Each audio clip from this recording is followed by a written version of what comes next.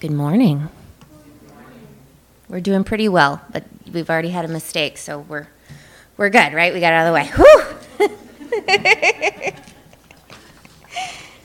I did tell Ricky, I said it would be funny if I just came up and fell down, and then my sermon would be over. Because it'd be, see, I failed. We're good. All right? That's the lesson you take with it. Oh, failure. What a loaded word. It has lots of meanings, and it can take on different nuances depending on the context. And as I talk about it today, I'm mostly referring to the lack of successes or disappointments. Not necessarily talking about the big looming catastrophes. I've had some of those in my life too, but they probably deserve their own sermon. And this is the first time I've been up here, so let's keep some mystery. What I'm talking about today are things or events or happenings that feel insufficient or imperfect. Whatever it is not how I wanted it to be. So my name is Leah Cooper, and I'm a member here at the Unitarian Universalist Church of Loudon. And not only am I a member of the congregation, as Ricky pointed out, I'm also a member of the governing board. So I'm here a lot. And I enjoy a lot of the aspects of board work. I like the discussion and the increased engagement I feel with the church community. And I like feeling like I have a voice and that my perspective is appreciated. But I'm not just a board member. I'm the board secretary. I think it even says it on my name tag. In most nonprofits like we are, the biggest responsibility of a secretary is to take minutes. Minutes are the written record. So you want to have a record of any big discussions that happen, motions, votes. You want people to know what they're supposed to do before the next meeting. And you want future board members to know the history of what the board has worked on. You take notes during the meeting, you type them up, and you send them out. I am terrible at it. I'm just awful. The minutes have gone out on time exactly once in my multi-year tenure. Once. We have meetings every month, just in case you're wondering. And it's not a question of ability. I'm a professional office administrator, okay? Typing and formatting and editing, that's my jam. That's what I do. But I am a failure of a secretary, and I'm not the worst, I hope, but I am getting better, but I'm not thriving in the role. It's failure. I am carrying baby weight that I just can't seem to lose. My baby is 3 years old. I was heavier than I wanted to be before I got pregnant and before I had him because I had a very difficult time getting pregnant. And I was sad, and I ate my feelings, and there were hormones involved. But really before that, I was heavier than I wanted to be because I hit 28 and realized that you cannot eat like a teenager in your late 20s and still look like a teenager. And it feels like a failure. And I've wanted to start my own business since we moved to Virginia about 5 years ago. I started my own millinery business, but the market for couture, one-of-a-kind hats is very small here. It's very small in the United States and most of the world, in all honesty. So I ended up shuttering my business. And I decided to get another job that would be more financially stable. And then I finally did get pregnant, and I stayed home for a year. And I have another job that I enjoy, but it is not my dream job.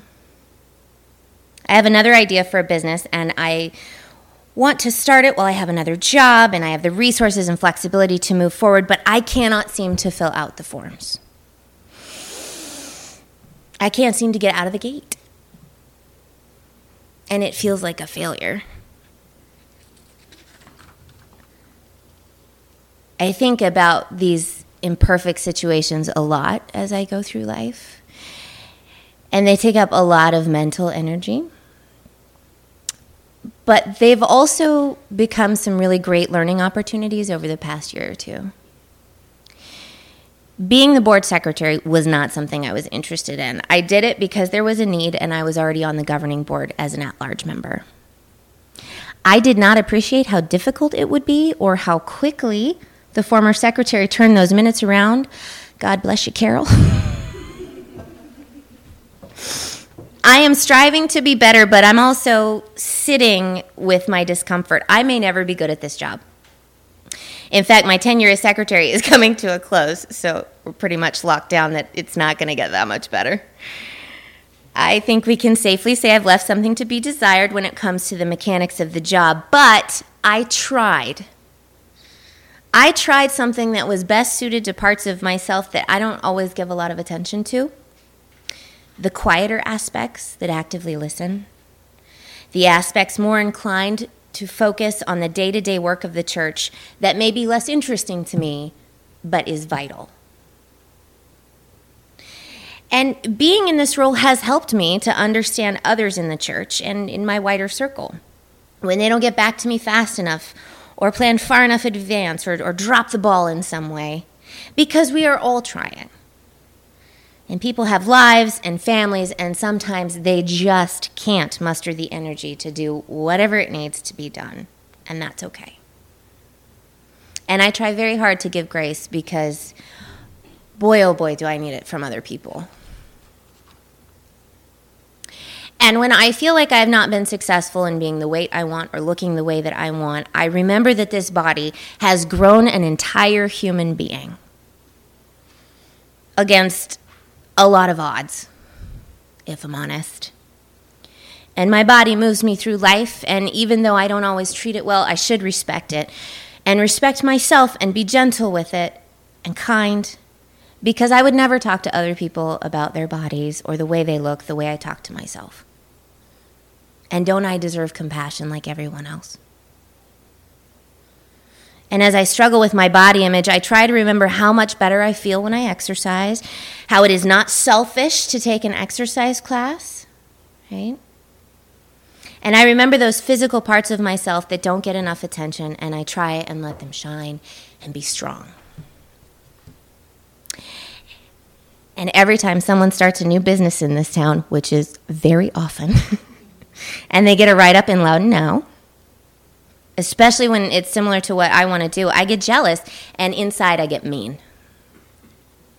And then I think, good for them, because it is a lot of paperwork, and a lot of stress, and they're being out there in the world with their dream, and they're being vulnerable.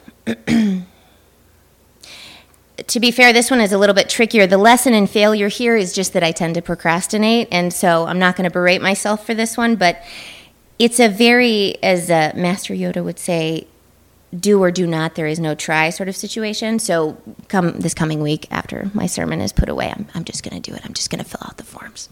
Sometimes that's the lesson, is you just got to do it. It doesn't matter that these are small things in the wider universe. They're just examples. You have your own examples, I'm sure. It's not really the substance of the failure that I'm looking at. It's the fact that when we fail and are imperfect and we admit it, we practice humility.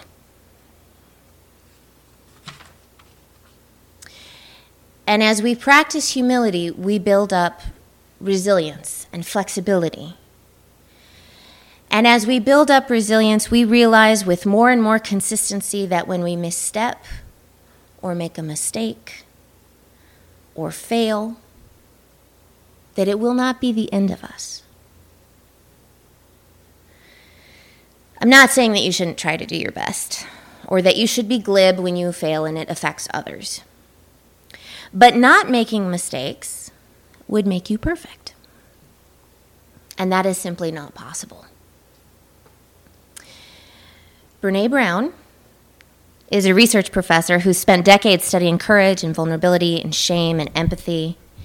And she writes in her book, The Gifts of Imperfection, perfectionism is a self-destructive and addictive belief system that fuels this primary thought.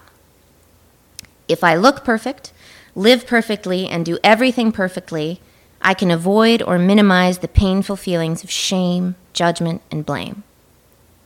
Perfectionism is not the same thing as striving to be your best. Perfectionism is not about healthy achievement and growth.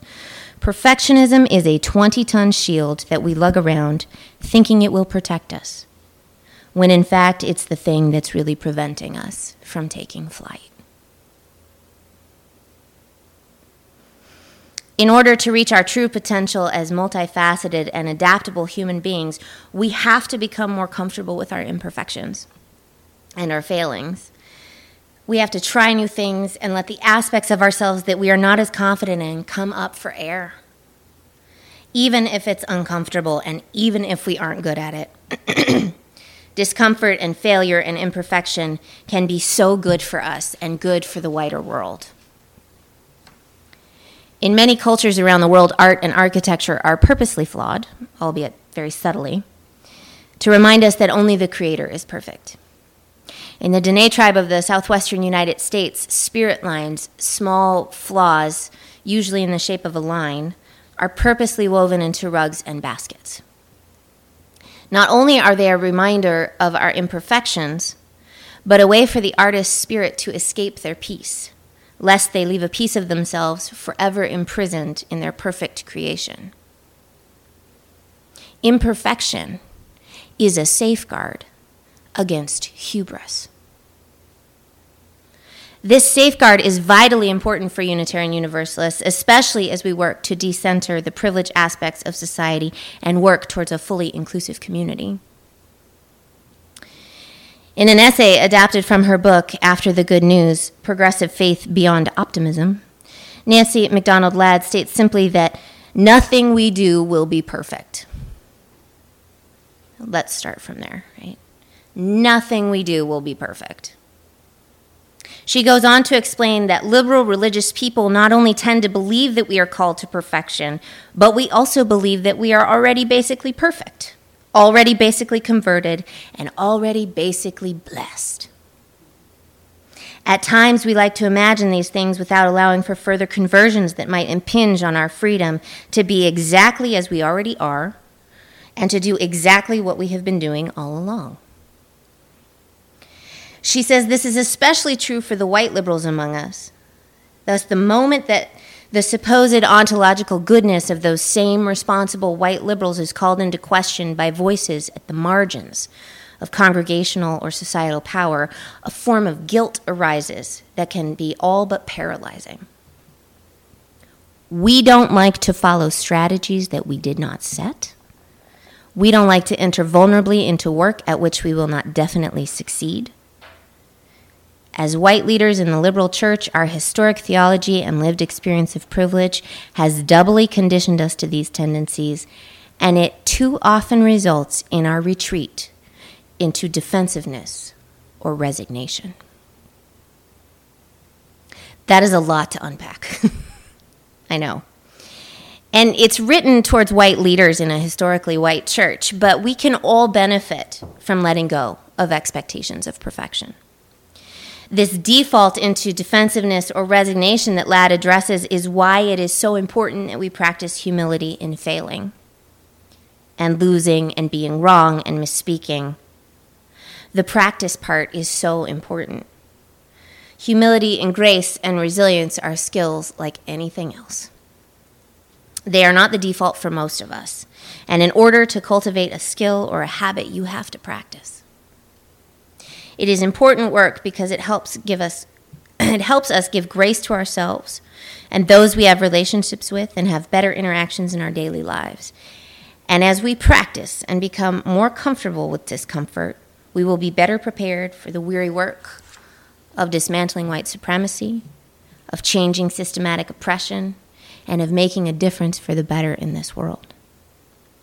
Let's take small risks and have small failures so our default reaction to adversity is one of curiosity rather than defensiveness, for our default to be resilience rather than resignation. Let's build ourselves up little by little. We'll enjoy things more. We'll become lights that don't dull in the face of adversity. Maybe we will inspire others with our humility simply by being our humble, resilient selves. Or maybe not. But whether we are fully successful or we just continue to practice, when we can let go of perfectionism and the fear of failure it becomes so much easier to just be in the world.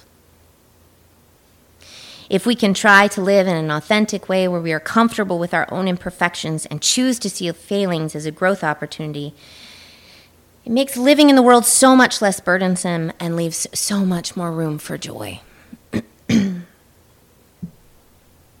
So with that in mind, I'd like to do a little exercise.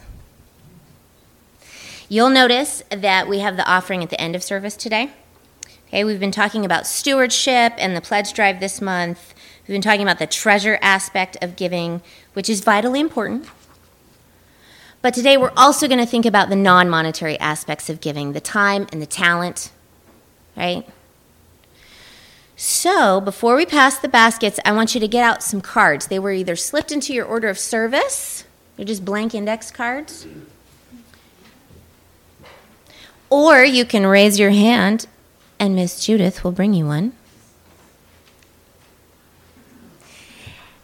And we've got some markers as well in the pews.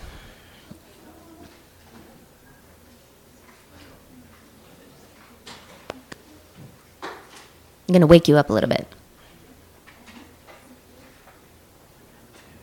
So I want you to think about our Time for All Ages reading, all those different parts of yourselves, the highs and the lows and the loud and the quiet. All right? Just kind of think about it. And I just want to tell all of you, because I know that some of you are true to the core introverts, this is not an anonymous exercise. You don't have to announce it, but if you're going to opt into this exercise, you are going to put your name on the card, so you can totally opt out and just not put anything. That is totally fine. I just felt I needed to warn you. So you're going to put your name on the card, legibly. And then I want you to close your eyes, and I want you to think about some aspect of the church that you're interested in that you don't participate in. Just kind of really think about it. And if there is absolutely nothing that you have not tried in this church, then you can just take a break. Is there a committee that you'd like to join, but you feel intimidated about joining? Are you an accountant and you'd like to help decorate for the service auction? Are you a dancer and you want to be on the finance committee, but you're afraid that you might fail?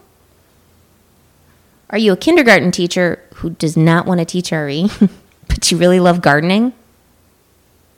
Think about it. Put it on the card. You write your name and some activity or volunteer position in this church that interests you, or something that doesn't exist here but you would like to see and you would like to try out.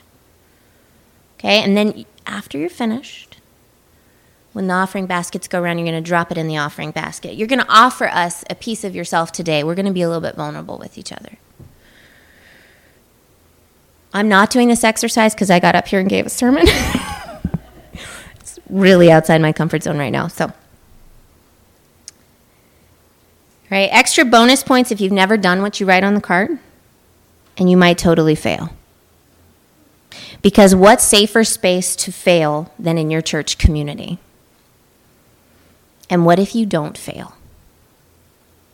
What if you put down that 20-ton shield of perfection and you're able to fly?